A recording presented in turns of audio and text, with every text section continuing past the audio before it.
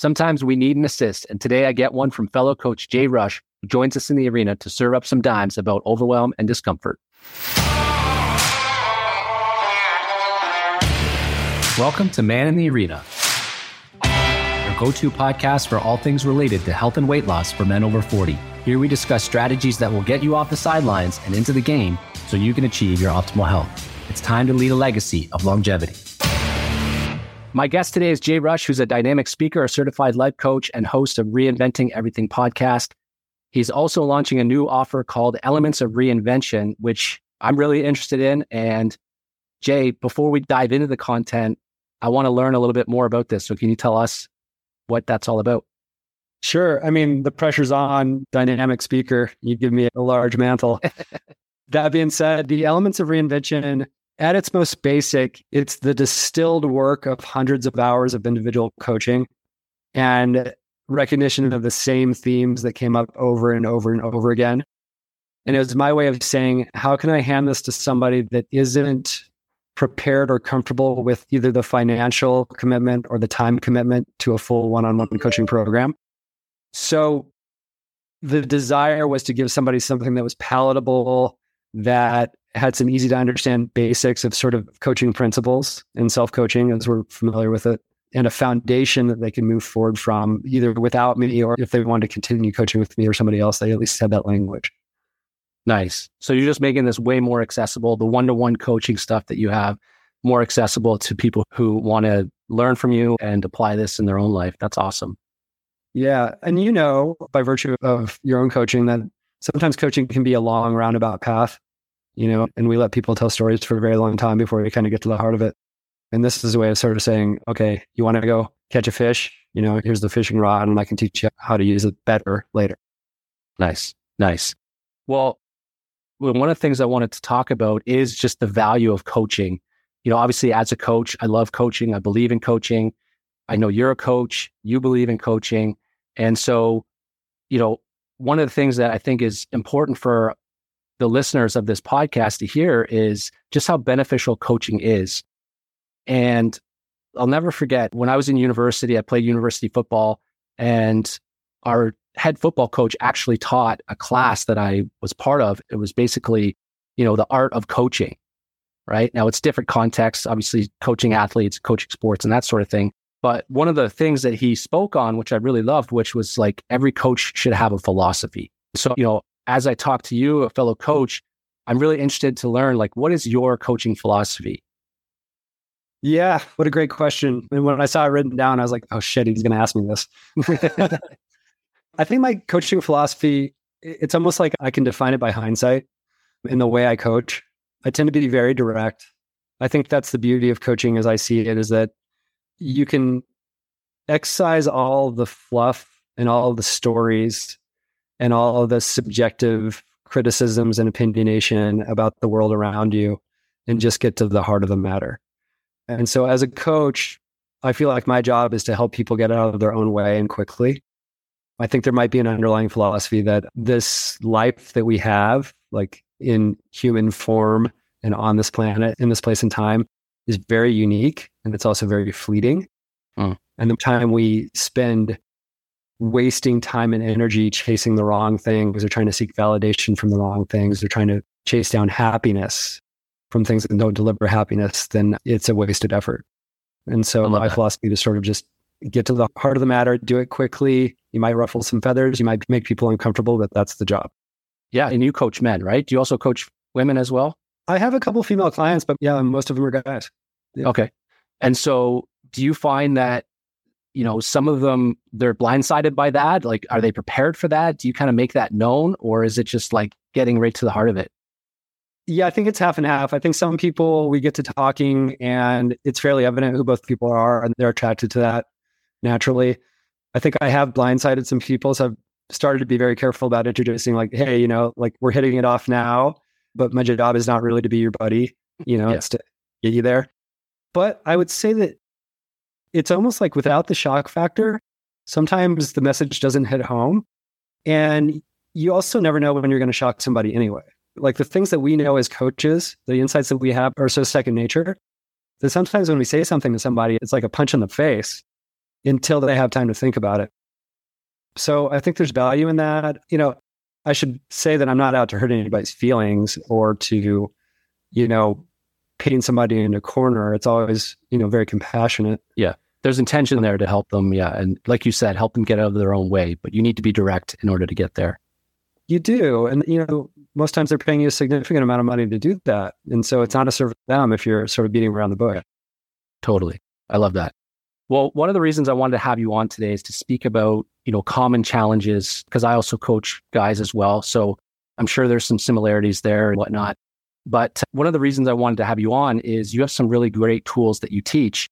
And the first thing that kind of came up, I was listening to your podcast, was your perspective on overwhelm.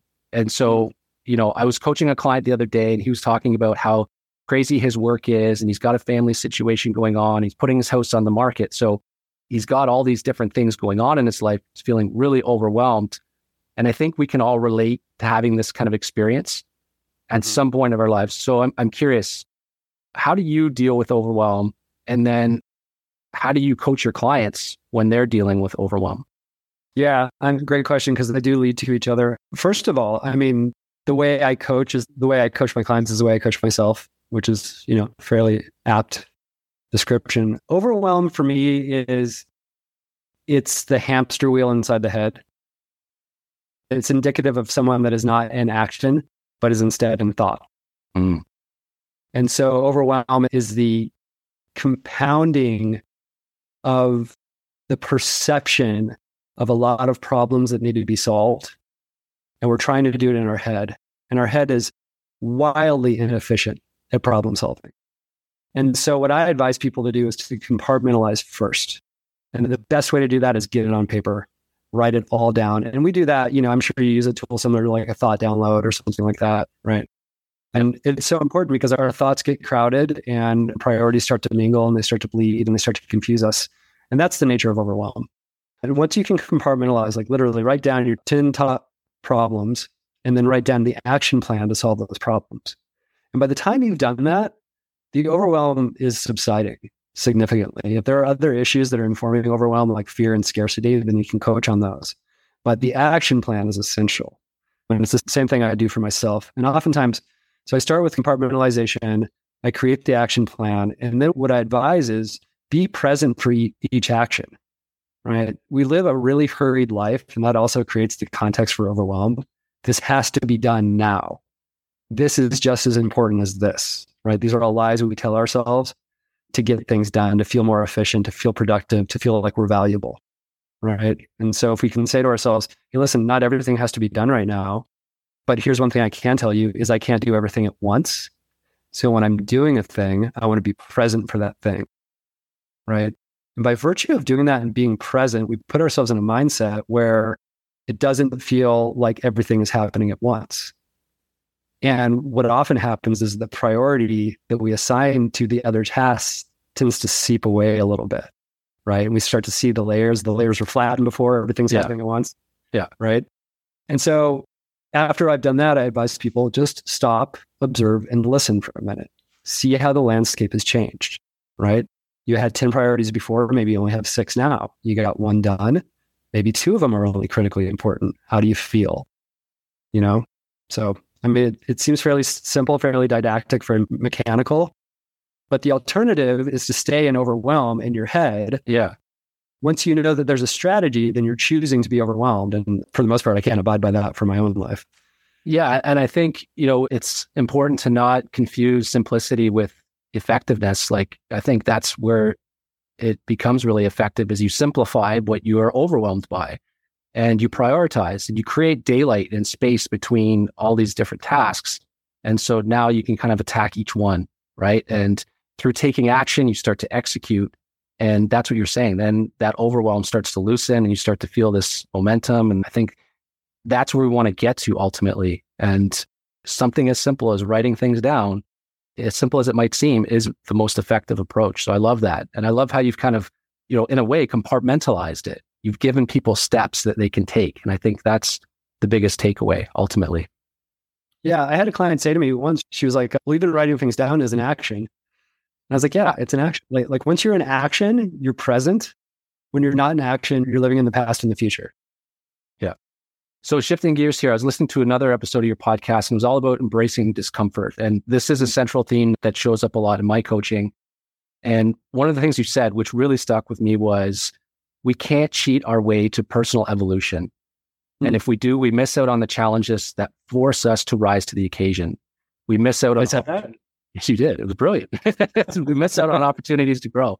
And I think this is such a great mindset that when we skip over these challenges, we're missing out on something. So my question to you is, like, what are some examples you see of how guys avoid discomfort? Well, one of the ones that I assign to sort of like an aggressive kind of masculinity that we have in our culture is the idea of blaming our circumstances. I think blaming is a buffering or avoidance strategy that gets used all the time. And it's not just men, but men are very good at it.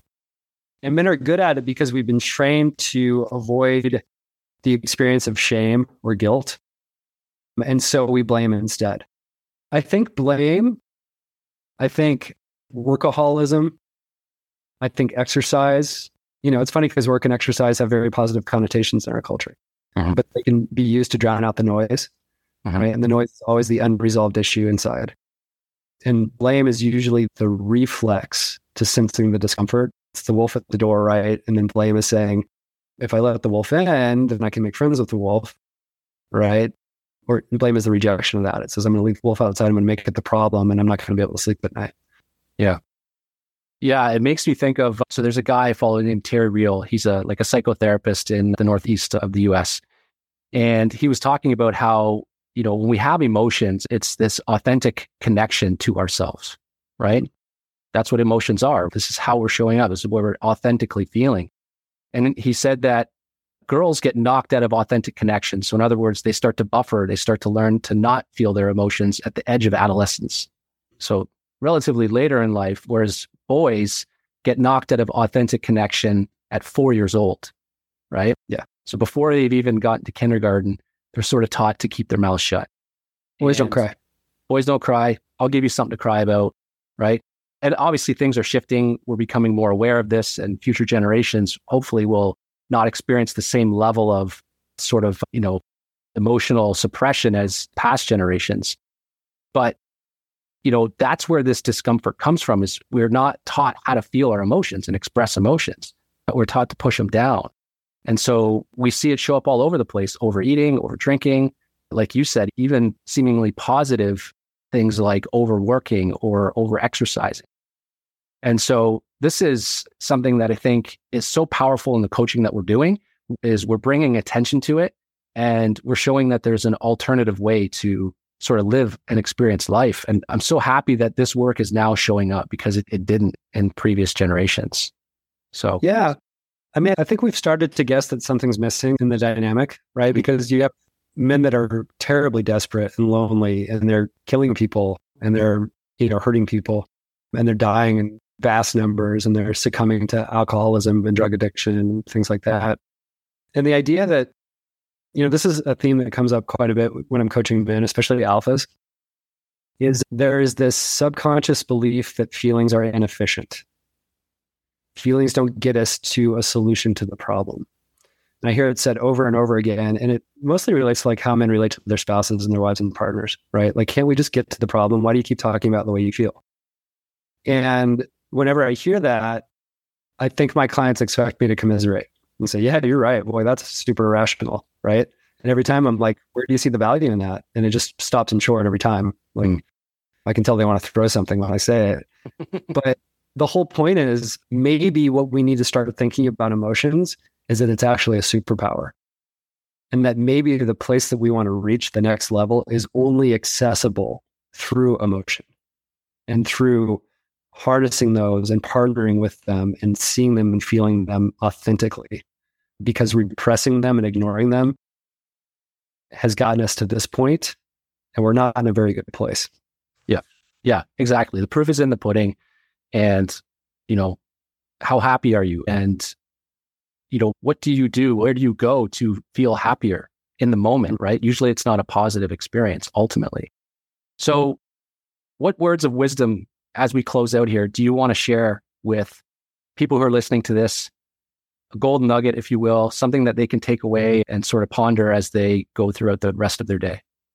I think that if I had to boil it down to just one thing, it's that happiness is a false bill of goods. Fulfillment is the goal. And fulfillment only comes from diving in to discomfort and fear and uncertainty and recognizing those things as the opportunities for growth that they are. I love that. We're on the same wavelength, man. That is gold. I cannot thank you enough for being on this podcast today. Jay, where can people find you? How can they connect with you and learn more about what you're doing? Yeah, thanks, Craig. I really appreciate the opportunity too, man. It's always nice talking to you. And talking to you, we are on a men's group together on Tuesday mornings too, and we talk quite a bit there. People can find me on Instagram at jrushcoaching. They can find me at my website, jrushcoaching.com. The group program starting in June is called the Elements of Reinvention, and that's under Elements program on my website. And then finally, my podcast is called Reinventing Everything, and that's available on Apple or wherever else you can find podcasts. Good stuff, man. Well, thank you again. And yeah, appreciate it. Yeah, thank you, Craig. Talk soon, man. If you're ready to step inside the arena and change the trajectory of your health, head on over to thespearmethod.com and download my free guide to learn simple and effective strategies on how to optimize your health today.